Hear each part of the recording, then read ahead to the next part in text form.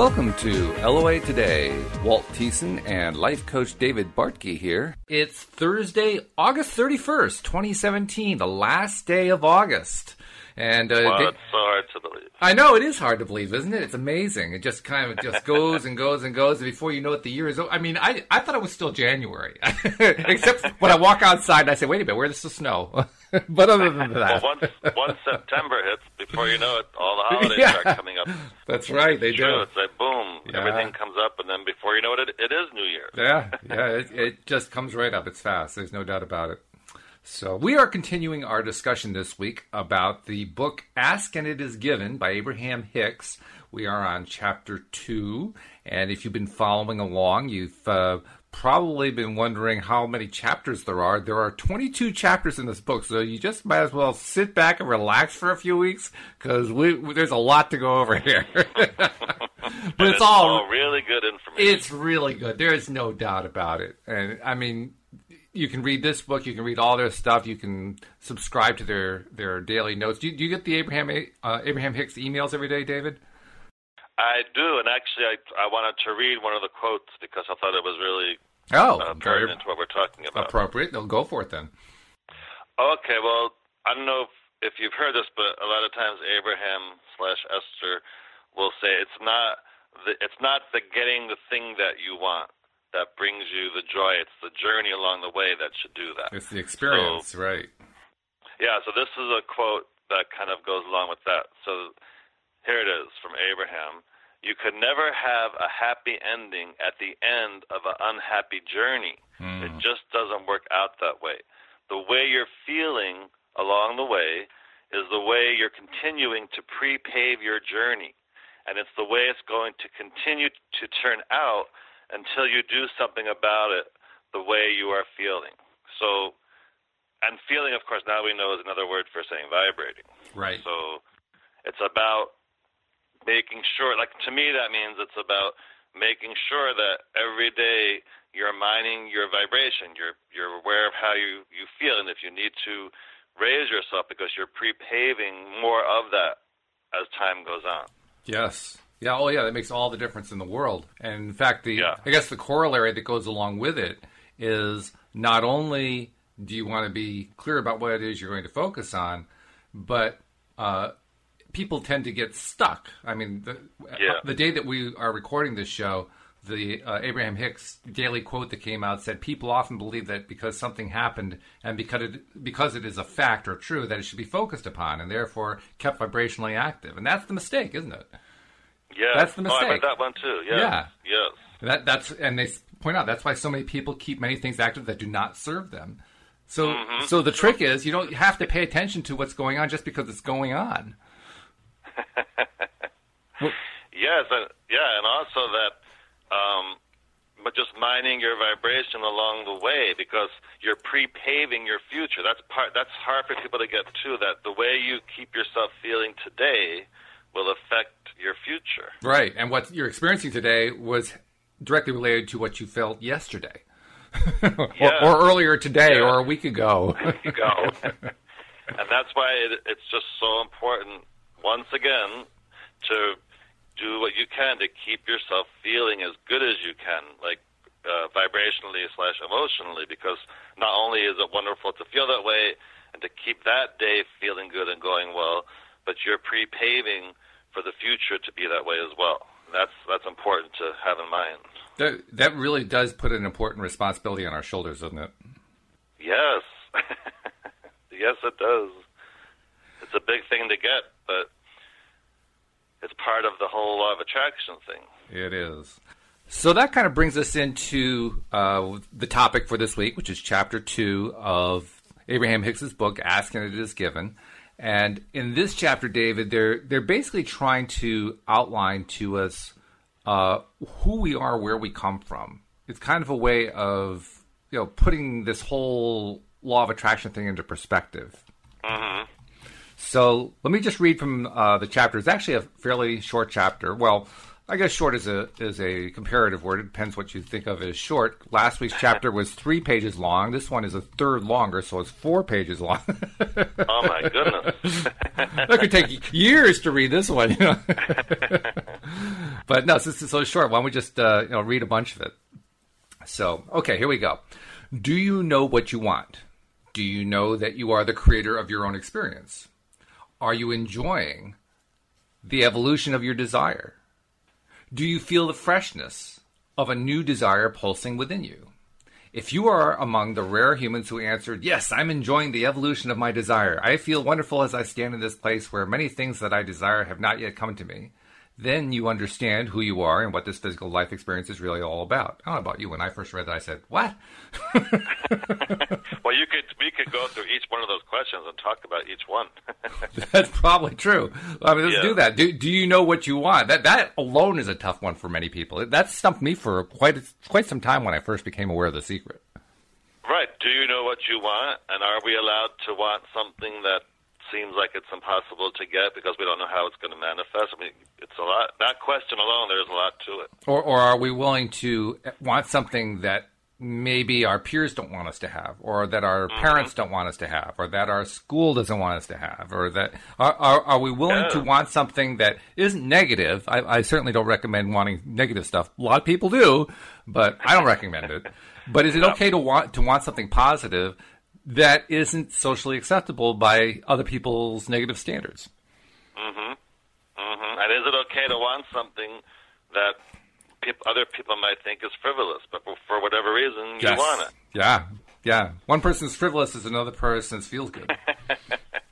Yeah. It really is. So that question alone, like, if we could all just allow ourselves to want what we want, and it's okay. And the thing that empowers it is the second question, which is, do you know that you are the creator of your own experience? Because that flies in the face of so much of what our society teaches us. Yes, and that one thing, for a lot of people, is hard to fathom. Like, what do you mean I'm creating my own experience? Like, you have to connect that. Like, how am I creating my own experience? Or what's the evidence that I'm creating my own experience? Because a lot of people believe that life just happens to them. You know, it's like some magic thing.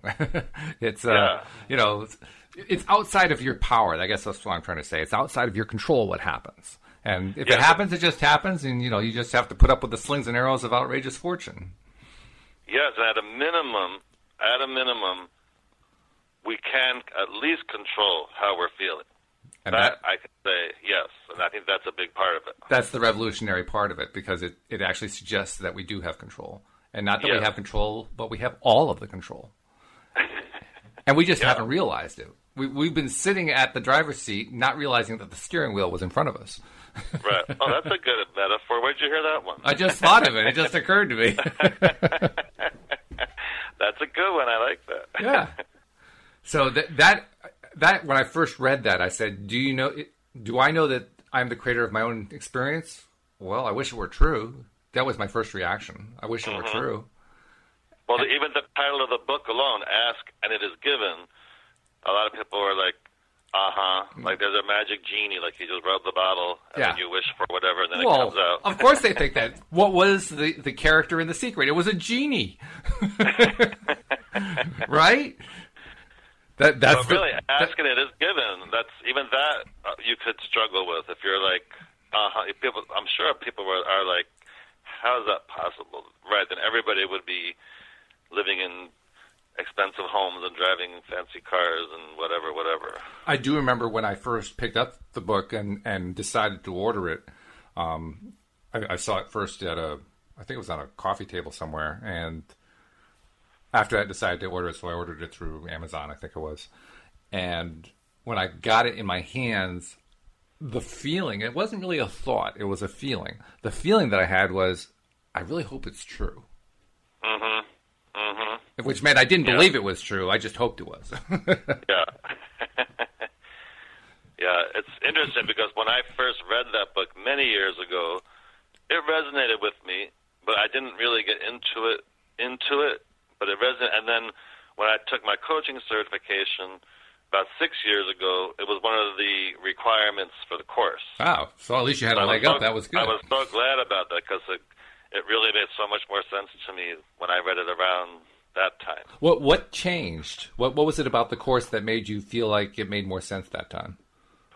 Well, just rereading it after many more years of reading it the first time, I had more experience with law of attraction and more awarenesses, so that when I read it again a few years later, it just resonated with me even stronger, because I just related to a lot of what Abraham was talking about in a deeper way than the first time I read it. Yeah, I think I know what you mean. I kind of had the same experience. It's one of those things you have to explore over and over again in order to make sense of it from a personal perspective. Because of our own doubts, you know? Yeah, and I'm sure I could read it again a year from now and even get it even in a stronger way. One of the most amazing things about the book is that when you are reading it, you begin to sense a pattern, because they're basically saying the same thing over and over again. And indeed, some of the critics have said, they're just saying the same thing over and over again. But we need to hear it over and over again. We do. That's the key. We have to hear it over again. We have to read it over and over again in order to overcome our own prejudices against the very concepts they're trying to portray to us. I mean, what's the number one concept? Asking it is given. It's going to be just given to you. Well, that's a hard one to overcome if you have teaching, experience, culture, religious education, whatever, that's telling you that's not the way things are. You have a lot to overcome. I mean, I know early on in my life, I was, I guess you might call, propagandized by the Presbyterian Church. I was a member of a Presbyterian church. That's what I grew up with. And I had kind of a rebellion period in my teens. Of course, most people go through some sort of rebellion. I was going to say, yay. Yeah, right. You got to go through that rebellious phase. And for me, it was tied around the religion, because my parents were very religious. We were in a very religious church and so on and so forth. And it just felt wrong. The whole thing felt wrong. And who could I say that to? I tried to say it to my parents, and in the voice of a 14-year-old, and I couldn't do it. But it didn't resonate at all. It resonated badly. And one of the things that resonated badly was their explanation about what happens when you pray. Now, of course, religion is about relationship to what they call God, which I think we might call spirit, or what we might call that spiritual energy, but they call it God, and they actually think of it as a being, as a single being, who gives out commandments and all that kind of stuff. Yeah. And one of the things that they teach is, as a way of helping people reconcile that they aren't actively getting everything that they're praying for, is they say, God hears all prayers, but sometimes the answer is no. Well, asking it as given directly contradicts that. So even though I had left that behind, even though I had kind of rejected it, it was still part of my subconscious mind. Yeah. It was still part of my training, so to speak, and I had to overcome that. And that's challenging. It's difficult until you do it. Once you do it, it's easy. But until you actually overcome it, it's tough, because you're going against. I mean, this is what my family taught me, right? This is what my society taught me. And I had to kind of, reverse it. And actually posit the idea that every time you ask for something, you get it. Now, it really puzzled me for the longest time. I think I've talked about this before with you, but it really puzzled me for the longest time how it could be that everything we ask for, we get. Until I finally realized that the reason we don't seem to get things is because we contradict ourselves. And we're not asking for them, or we're asking for it in a way that's more of a lackful way, and we don't realize it. Yep, it's either lackful or contradictory, or we change the subject to something else entirely, or forget about it, and then we say, well, I asked for that. Well, yeah, and then you ask for something that doesn't work with it. Right. I think I told you this a while ago, where I was talking to a potential client, and they wanted to attract a relationship, and so we were talking about it. He said, well, I don't know. He goes, a few years ago, I tried the law of attraction thing, and after a few weeks, no one came into my life, so I forgot it. I said, this isn't working. Yeah, oh, yeah. So that just let me know, one, they don't really know what law of attraction is, and two, he fell into the trap that a lot of people fall into, where I don't even know what he did, law of attraction-wise, but they think they're doing something to allow something to manifest for them, and it doesn't happen in a few weeks, so they're like, this isn't working. Well, I think what that is the lack thing we talked about. You mentioned it very briefly. Very, very often when people are trying out law of attraction for the first time, because of what we're talking about here, because of the doubt, because, geez, how can this really work? And it goes against what I've been taught and so forth. even when we put out a message that says, I want to attract somebody into my life, what's the very next thought that hits our head? Yeah, this is not going to work. How is it going to happen? When is it How is it going to happen? So let's see, it's 11:30. Is it going to be here by 11:40? Yeah, what people don't realize until they're told it is that they've built up a momentum for many years of thinking about relationships in a certain way. And that's why in 2 weeks they haven't met anybody yet, because they have to slow down that momentum of all the doubt, the worry, and fear so they can allow the person in. And, of course, for most people, that would take longer than 2 weeks to do. And it doesn't have to take longer. It can happen. No, that's what I'm saying. It can happen really fast. Yes. But the reason it doesn't happen fast for most people is the doubt. All that resistance. Yeah. All the resistance. All the reasons why it probably won't happen. Yeah, but a lot of people have that time thing. Like, oh, well, if it doesn't happen by a certain time frame, then it's not working. Like, that's just not true. Yeah. Well, for me, the time thing is that, in my own experience, my own resistance came from my own doubt. I put the time thing in place because I figured, well, I'm not really sure this is going to work, so I'm going to put a time limit on it. That way I'm not wasting my time beyond X number of days. Oh, my goodness. Yeah. So, yeah, we're really good at self-defeating. Yeah. Then other people like to put time limits on other people. Like, I had this one client who was going through a divorce, and she kept saying, well, I want this phase to end by this date, and this phase to end by this date. So, of course, she was setting herself up for in a trap, because when you do that with those dates, and then it doesn't happen by that date, then you're like, oh, see, this doesn't work. Right.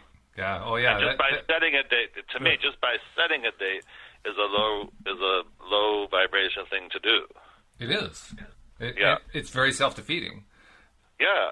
And yet, it's interesting that there are a lot of I wouldn't say necessarily law of attraction gurus, but gurus, self-help gurus and so forth, who urge you to set a date, set time deadlines and so forth.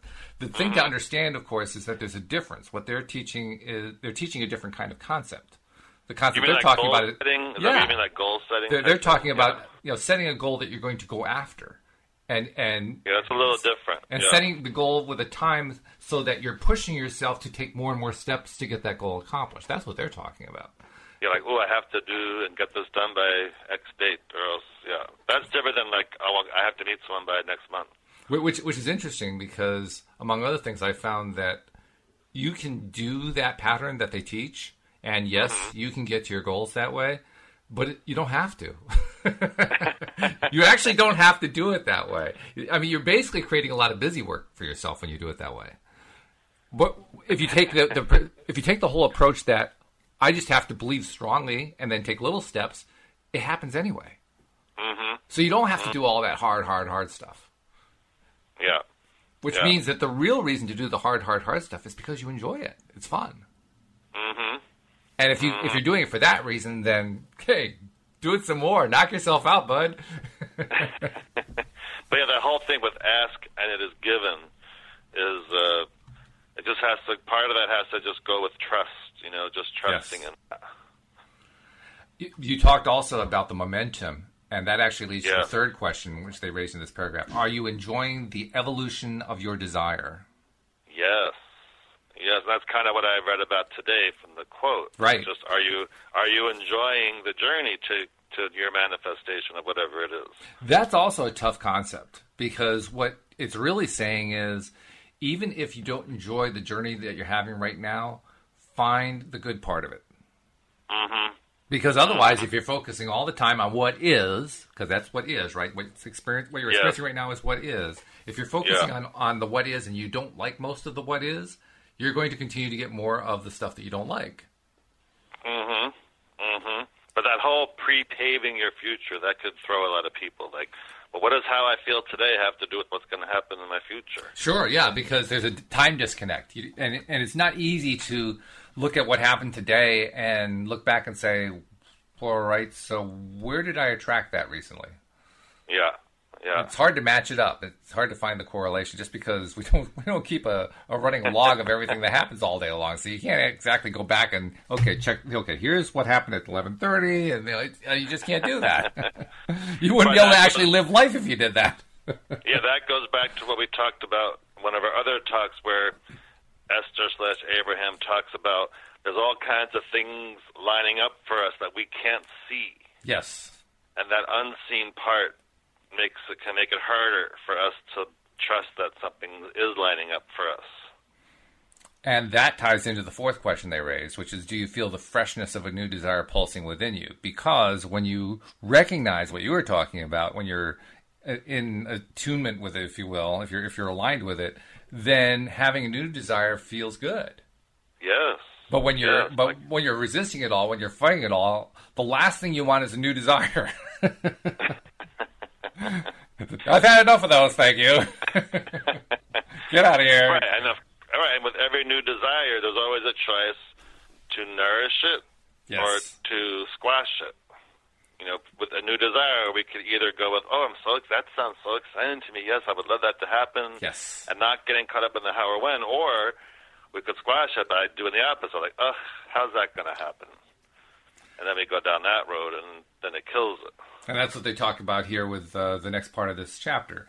The second paragraph says, if you are among the rare humans who answered, yes, I'm enjoying the evolution of my desire, I feel wonderful as I stand in this place where many things that I desire have not yet come to me, then you understand who you are and what this physical life experience is really all about. But if you are, as most humans are, feeling unhappy about your unfulfilled desires, if you have a desire for more money but you find yourself in a continual state of shortage, if you are not satisfied with your job situation but you feel stuck and cannot see any way of improving it, if your relationships are not satisfying, or if the dream relationship that you have desired for as long as you can remember continues to be just out of reach, if your body does not feel or look the way you would like, then there are some very important and rather easy to understand things that we would like to convey to you here. So let's talk about what are those things they want to convey to us, David.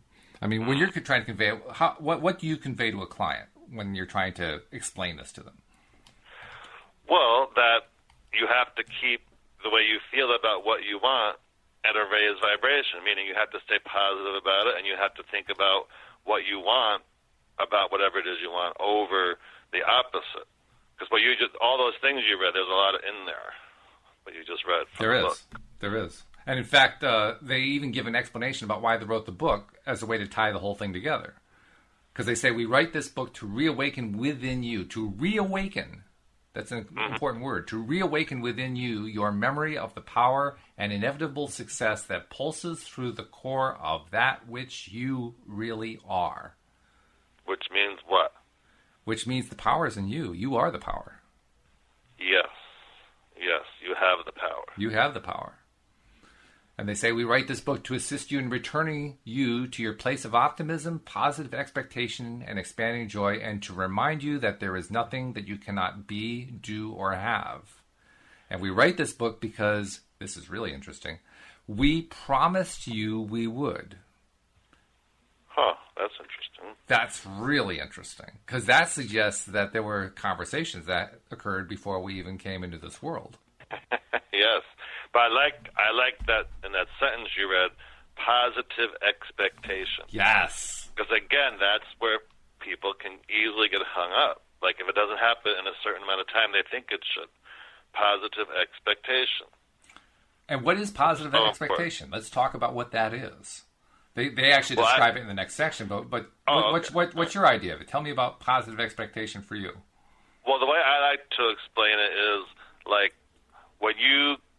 it's a certainty feeling. Like when you get in your car to drive to the market, you know you're getting to the market. You just expect it. There's no question. Like you don't get halfway to the market and then turn around because you're not there yet. And I think the same is true with things we want to manifest. We just have to have that positive expectation that it's going to happen. Right. Regardless if it takes a day, a month, 6 months, a year, you have to keep up that positive expectation, like as much as you can, like so certain. You have to feel so certain that whatever it is going to manifest for you and not lose that feeling. And that positive side is what they talk about in the next section. They just said that We write this book because we promised you we would, which is really intriguing. Yeah. And then they talk about some of that early conversation that happened before we got here. And what they say is this. You said, quote, I will go forth into the physical time-space reality among other beings, and I will assume an identity with a clear and specific perspective. I will learn to see myself from that point of view, and I will enjoy being seen as that point of view, unquote. You said, quote, I will observe what surrounds me, and my response to what I observe will cause my own valuable personal preferences to be born, unquote. And then you said, quote, I will know the value of my preferences. I will know the value of my perspective, unquote. And then you said, and this is the most important part of all they write in parentheses, quote, I will always feel the power and value of my own personal perspective, for the non-physical energy that creates worlds will flow through my decisions, my intentions, and my every thought for the creation of that which I set into motion from my perspective, unquote. Wow. Could you read that one again? Because there was a lot in there. There is a ton in there. There was a lot. Yeah. I'll try to go slow. I talk fast, but I'll try to go slow. Okay. I will always feel the power and value of my own personal perspective, for the non-physical energy that creates worlds will flow through my decisions, my intentions, and my every thought, for the creation of that which I set into motion from my perspective. It's a run-on sentence, but it has a lot in there. I mean, to say non-physical energy that creates worlds, I mean, that's huge. Like huge. Yeah. It's also a clue about what the true nature of being is. Mm-hmm. It's one of the very first clearest statements that we are all spiritual energy. Yeah. We come from the non-physical side of energy to the physical side. But we are all energy on the spiritual side. And we're all energy on the physical side, too. We are energy. And that energy flows through us. It's the energy that creates everything. It's the energy that created the so-called Big Bang. It's the energy that created the universe. It's the energy that makes the universe march along. It's the energy that makes things happen. It's the energy that allows things to be built and to constructed or even torn down and start all over again. It's the energy that makes everything happen in life. Yes. But I could also see how someone new to all this reading that would be like, what? What do you mean creates worlds? Like, that's a lot in there. It is, yeah. Well, creating worlds is sort of a dramatic way of saying this is the energy that does everything. Yeah. So, yeah, it's pretty big stuff. And I have to say, this is where the book was starting to hook me. Because I read this book when did I read it for the first time? I was in my mid-50s. And I had rejected religion when I was in my teens. So that meant I had roughly 40 years of first, basically not believing in anything, and second, later on believing with doubt, and then third believing, well, there's something going on, but it ain't what I was taught. And then I read this and I think, oh, wow, this really resonated with me. This made a lot of sense. Now I can make sense out of a lot of stuff that had been told to me by others about what they thought spirit was, what they thought the other side was, and so forth. And a lot of it didn't make any sense to me. This made sense to me. This idea resonated with you. Oh, yeah. This idea that we are energy and that non-physical energy flows through us. Yeah. That made a lot of sense. And it still does. Now, it goes on to say, you knew then, before your physical birth, that you were source energy specifically focused in this physical body. There's that phrase for the first time, source energy. Specifically focused in this physical body, and you knew that the physical person you would become could never be separated from that which you came from. Boy, did that resonate with me. Because what's one of the main concepts of Christianity? Sin. Separation from God. That's basically what sin means. And this is basically saying something I had always suspected but didn't dare vocalize, that you cannot be separated. It is impossible to be separated. Yeah. In fact, the only way that I can now make sense of the whole concept of sin is to say to myself, sin, if you're going to really believe in such a concept, and I really think it's kind of foolish to spend much time on it, but if you're going to believe in it, here's what sin really is. It's turning your attention away from the connection and pretending that it's not there. The connection continues to be there, but kind of like a 2-year-old who covers his eyes and says, you can't see me. Being in sin is pretending that you're not connected when you really are. Mm-hmm. And even that way, the whole concept of sin still seems kind of wacky to me. But that's the closest I can come to making any sense out of it, because I think other than that, sin is nonsense. Right, right. You agree? Yeah, no, it makes sense what you're saying. I never thought about it so much, but yes. Okay. Well, fair enough. Apparently, you spend a lot less time thinking about this stuff. You just say, let's go, and I spend all this time figuring it all out. you have that scientific mind. I've got that, yes. It's a. You want to know why and how and when. And it's a blessing and a curse all wrapped up into one. I'm just like, okay, this resonates with me. This is right. Done. End of sentence. Right. That's good enough. Next. But it's interesting about the religion thing, because I've had clients where they are very religious, and they're like, well, can I be very religious and still work with the law of attraction? And I'm like, of course you can. You can totally be whatever religion you are and still become aware of how you think about things and how you feel about things, and you don't. Oh, sure. You don't have to separate it. And the good news is that there is quite a bit in Christianity that is almost word for word law of attraction. Mm-hmm. So, I mean, if you're willing to be a little bit picky and choosy about the parts of it that you're paying attention to, you can pay attention to those parts real well. I mean, even in the Bible, which I cannot quote right now, I have read it though online. There are some quotes that are very law of attraction based. Definitely are. Yeah. Yeah. In a huge way. I mean, the whole concept of loaves and fishes. Mm-hmm. That's a gigantic law of attraction. That whole story, that whole parable, is all law of attraction. The parable of the talents, and people who there's the people who hide the talent away, and the people who invest the talent, and so on and so forth. That's all law of attraction too. Mm-hmm. In fact, there are large chunks of the early New Testament that are very law of attraction. Not all of it, but large chunks of it that really are. So you just have to be willing to, look at the parts that really say it, that really, that are consistent with the Christian creed, but are also consistent with the law of attraction principles too. Yeah, that'll be interesting for one of our shows to find some of these quotes and talk about it, because it's interesting how even so long ago people were talking about it. Well, I have an associate who is a member of a local church that is, I think it's one of those independent Baptist type churches, but it's also one of the more modern ones. They got like a telescreen at the top, at the front of the room and so forth. And he brought this up to the minister of that church, and the minister said, "Oh yeah, sowing and reaping." And if you think about it, what Christians teach as sowing and reaping really is the law of attraction. As you sow, so shall you reap. Well, the only thing that's missing from the Christian creed, this actually shows the weakness of the creed as far as I'm concerned. Sowing and reaping within Christian creed is usually just taught in terms of if you do something bad is going to happen to you. Right, that's how, that's how... It fails to mention that if you do something good happens to you. There's actually a positive side to this one, folks.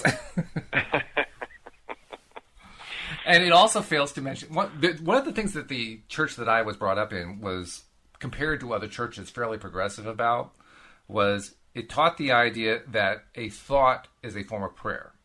So that all thoughts are forms of prayer. Oh, that's interesting. Yeah. It's not something that all churches teach, but that particular church did. And I think there are probably more that do now than used to, say, when I was growing up.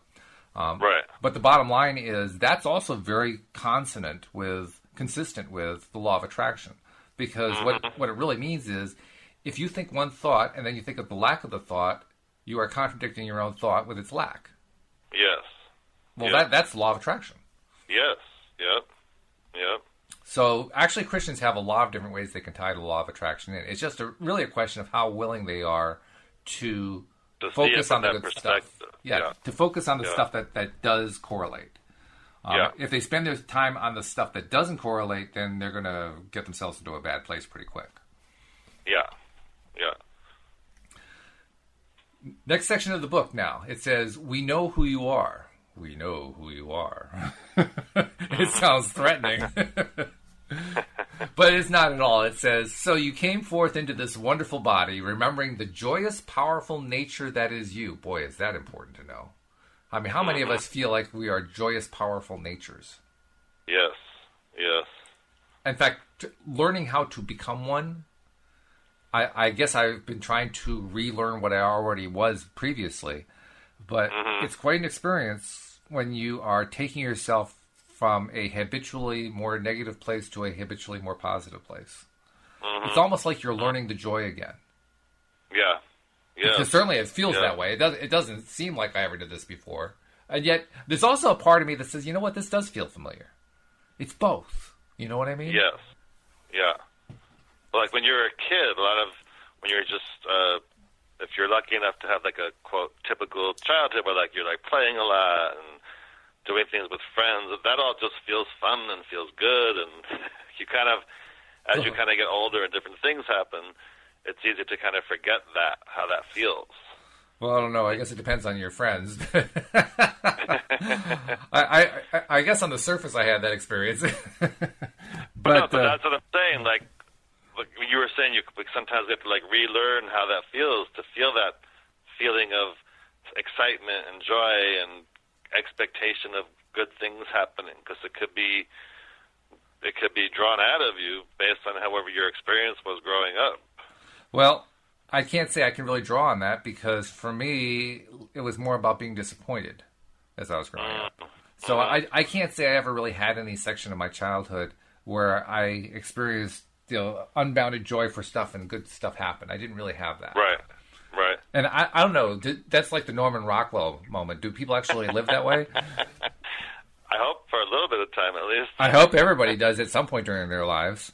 Yeah. But it certainly didn't happen to me that way. And I suspect a lot of people, there's so much dysfunctionality in families that we're now aware of that I suspect most people didn't have the Norman Rockwell experience. But the good news is it doesn't matter whether we had it. That's right. The good news is we can have it now anyway.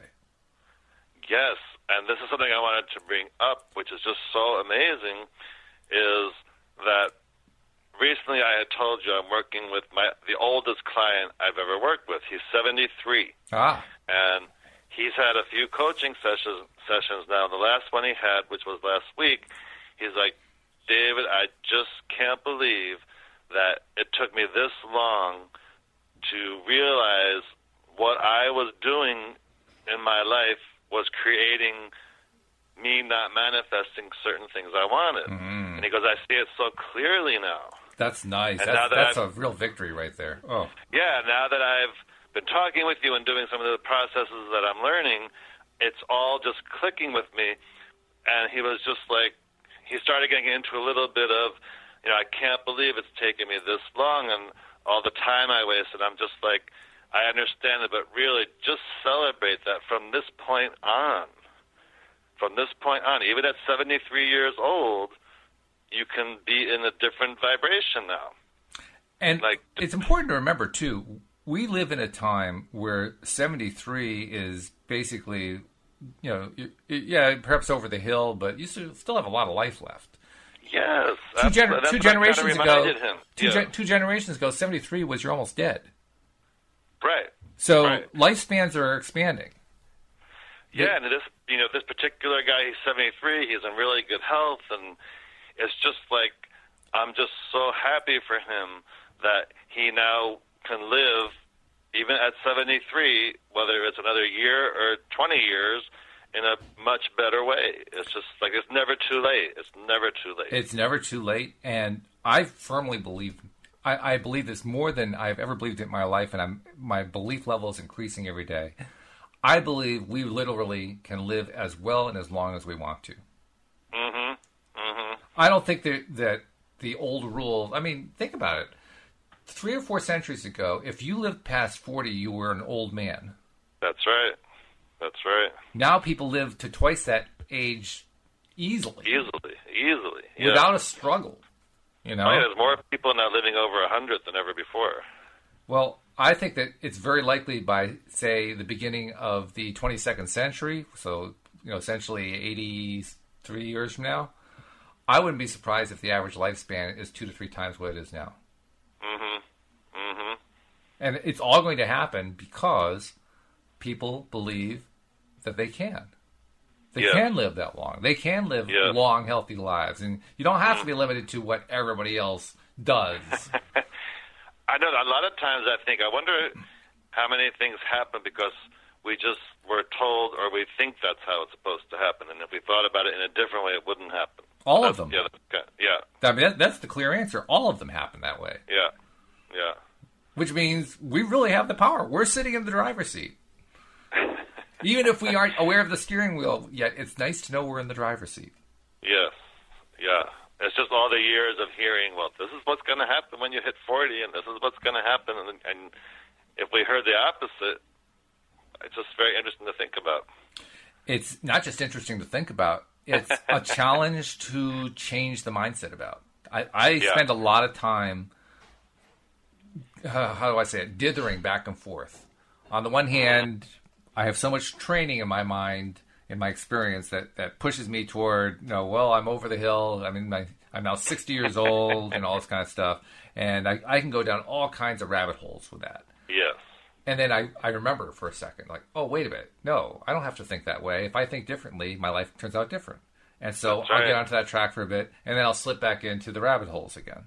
And it's back and forth, back and forth. But I know what's happening is every time that I'm reminding myself that I am in control, I am maybe 1/10 of 1 degree shifting that perspective. Mm-hmm. Now, I one little step at a time. It's like erosion. I'm eroding away that old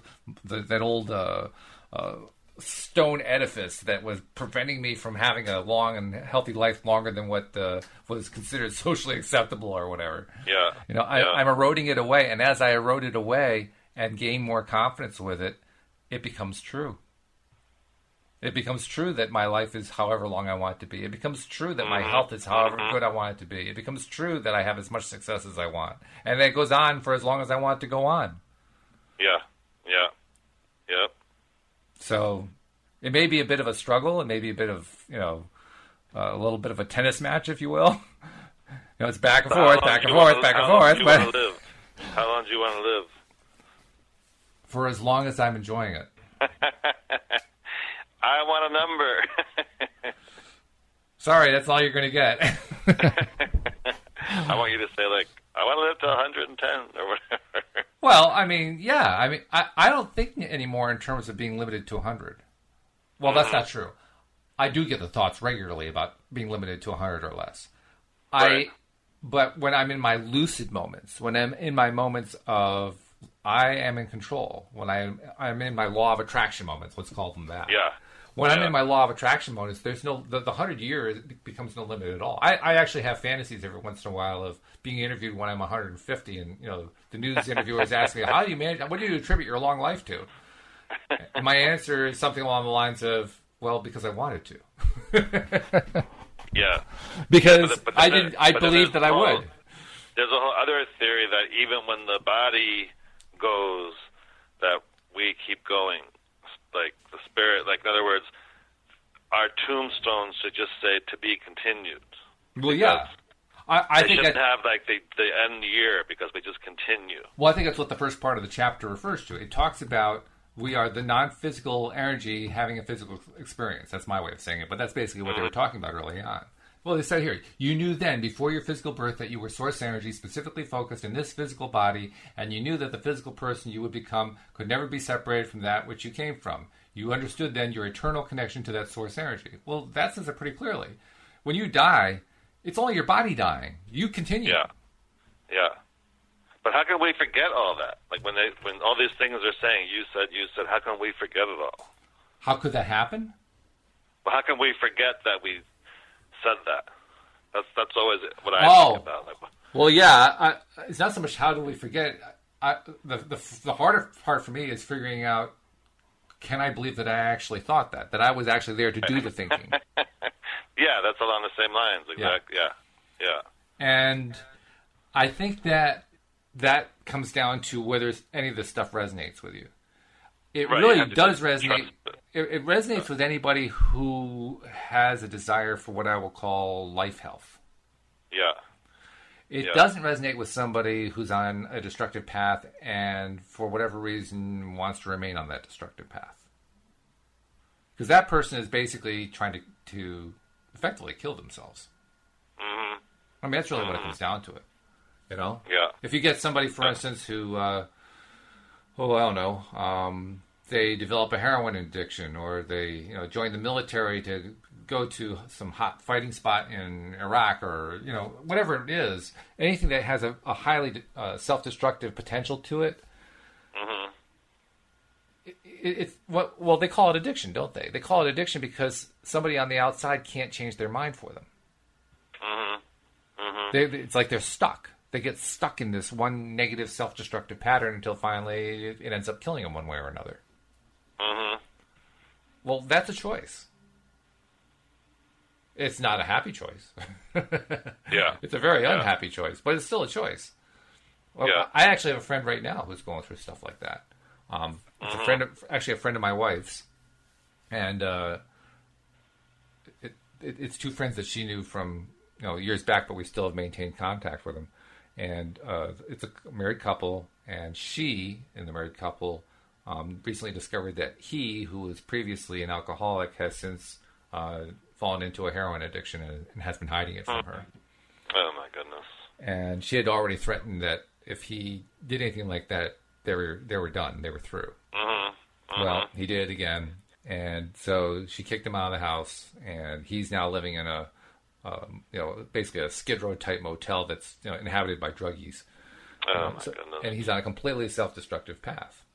Mm. Well, without getting into all the details about it, right. One of the things that occurs to me when I see that result, and I've known this guy, I can't say we're close friends. My wife is close friends with his wife. That's where the real connection is. But I know him well enough, and I care enough about him that I really don't want him to be on this path. Of course. But I'm also realistic enough to recognize I'm not the one making those choices. He is. Yes. Yes. And it's important to recognize, too, often you get people like this who fall into this path who come from very difficult circumstances. They had, horrors in their background or whatever. He didn't have those. He actually came from a wealthy background.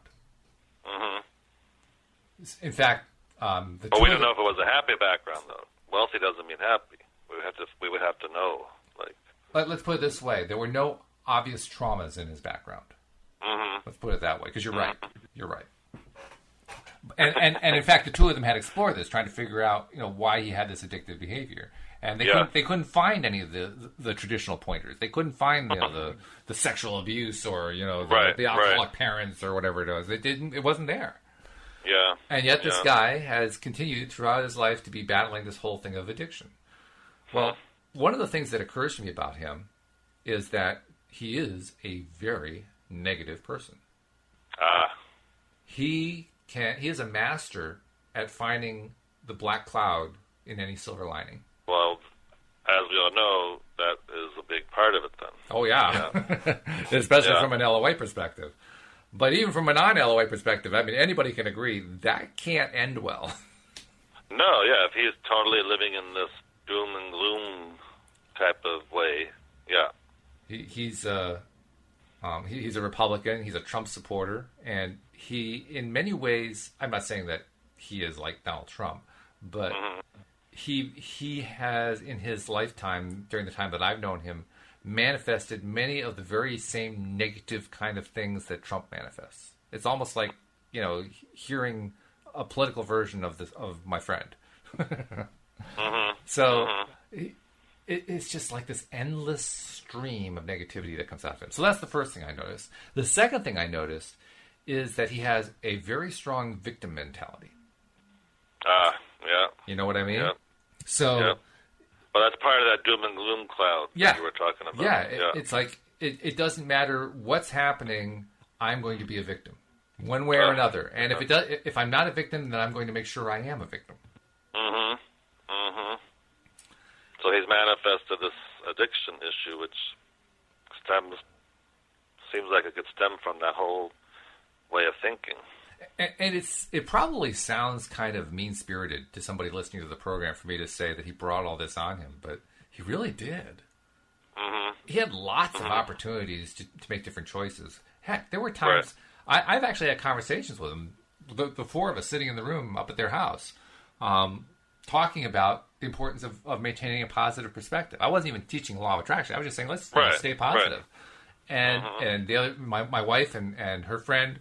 were also chiming in on this, and he was saying, but I am positive. Well, he doesn't realize. He doesn't realize his own negativity. Yeah. So how can he do something to himself? How can he be setting himself up for this? Well, there's how he can do it. He can do it by constantly maintaining negative perspective and then basically convincing himself he's not doing that.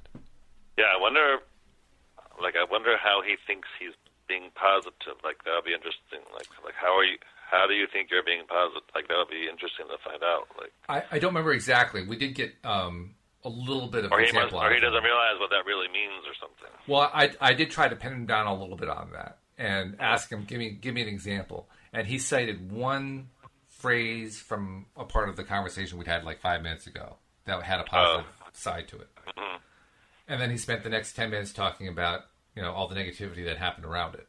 Mm-hmm. Yeah, he brought it back down. Yeah, he brought it back down again. So I think of that as a victim mentality, because basically that's somebody who's saying, okay, I understand, I have to be positive. Okay, I've been positive. I'm done. Yeah. Now I'm going to go back to being negative. Yeah. I have done the positive thing, so it's not like positivity didn't get its chance. Yeah, it's a shame. I hate to hear that about somebody. But you know what I mean. I'm sure you've seen that before. It's not enough to just say, okay, I'm positive for 5 seconds. I'm done. Right. Well, that's what I said before in a different way with that other potential client who didn't manifest someone in 2 weeks, and they thought, this whole law of attraction thing doesn't work. Because they have no concept that it's something that's always responding to you. It's not the kind of thing where you try it. It's always responding to you. Right. Yes, it's always responding. And not only is it always responding, it is the essence of what you choose to think about in your life. Because all of the things that we think about are choices. Even if they're subconscious choices, they're still choices. Yeah. Yes. And if there are certain choices that we've been making that we don't like, we have the option of changing them and replacing them with other choices. We can do that. Yep. But the person who's in that self-destructive mentality has convinced themselves that they are not capable of making new choices. They've convinced themselves that they're locked in. Convinced themselves, what's the point? And they gain some sort of, I don't know, macabre, I guess is the word, or self-destructive feeling of not accomplishment, but they get some sort of negative energy back that reinforces what it is they were trying to get in the first place. They're hungry for energy, so they'll settle for energy. Yes, the whole like energy attracts like energy. It's like it's better to get negative energy than no energy at all. That's the mindset. Yeah. Not realizing that you're locking yourself in. Right, you're just continuing that same low vibration. Yeah, and it's really quite frustrating. Well, we've got enough time on the negative side. Let's go back to the book and try to finish up the chapter, because there's a nice little finish here. It says, there is nothing that you cannot be, do, or have. See, for me, that's reinforcing. I like that. Because I like that. Now at least I have a chance, There's nothing that you cannot be, do, or have. I mean, it may still doubt, but at least that sounds promising. Right. It says, we want you to remember that there is nothing that you cannot be, do, or have, and we want to assist you in achieving that. Mm-hmm. But, interesting word, but we love where you are right now, even if you do not. Because we understand how joyful the journey from where you are to where you want to go will be. Yes. That doesn't necessarily feel so good the first time you read it. It's like, oh, God, really? I don't want to have to do it that way. Can't we just go to the end part?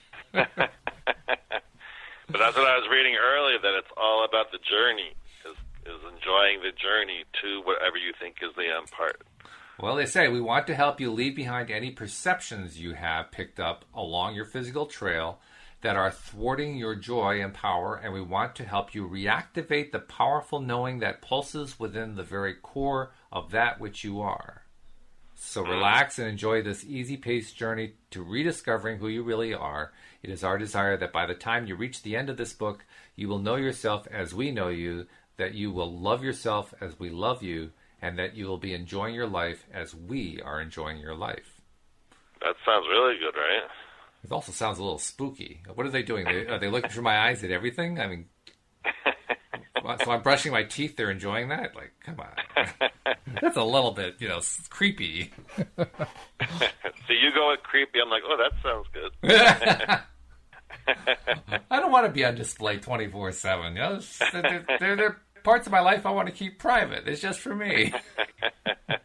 Well, I think it also is another way of saying how important it is to be aware all the time. Yes. Of how we are feeling and thinking and all that kind of thing. I think there's that. And also, if I think of it from the perspective of somebody who's just in non-physical, pure spirit mode, somebody who's not here physically on Earth, but exists as just energy.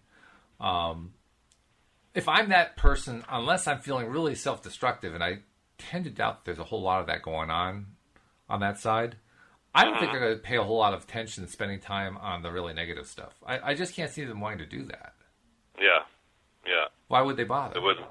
It doesn't fit. Yeah, it doesn't make sense. I think they're much more likely to just be cherry picking, looking for the really good experiences and then looking through your eyes. Then tasting it through your taste buds and smelling it through your nose and feeling it through your fingertips and so forth. Because when you can hear something that's beautiful music through somebody else's ears, of course you're going to tune in. What a great thing to do.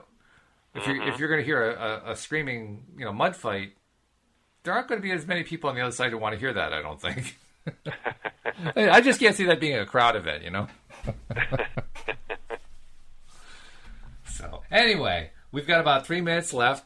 Okay. But I think it's great that we're finishing on this last thing. So relax and enjoy this easy-paced journey. That's what we're doing here, isn't it? We're enjoying the easy-paced journey of working very slowly, actually, one chapter at a time through this book. Yeah. And there's so much here to talk about, so it's really cool.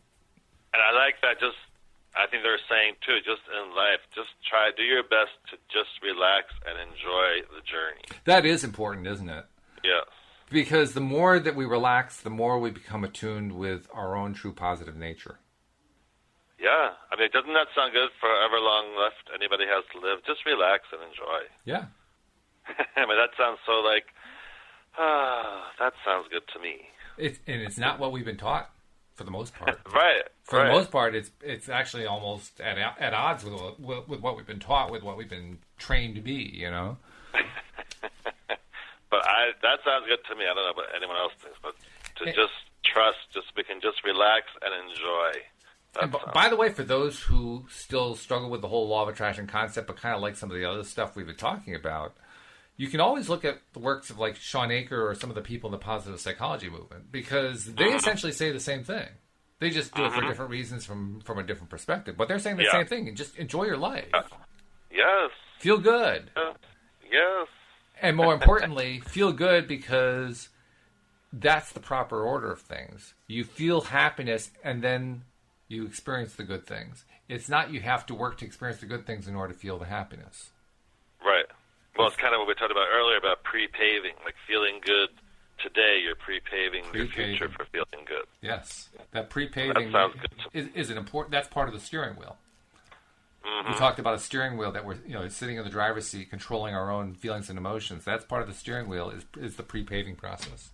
That's really important. Yeah. So, minute and a half left. David, tell them a little bit about how to reach you in case they want to get a little one-on-one training. Yeah, if anyone's interested in finding out about me, or maybe you want some law of attraction coaching, which is amazing, you can check out my website, lifecoachdavid.com. And I've also written a few books on Amazon, Vibratize Your Life and Magnetize Your Life, and those will also help you understand the law of attraction.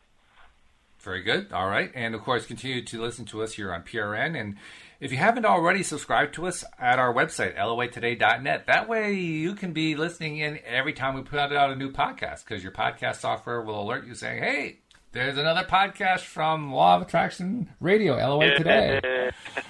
Yay. So, Dave, it's been a pleasure as usual. Same here. Enjoyed it. All right. I have too. We'll see you all next time here on LOA Today. Goodbye, everybody.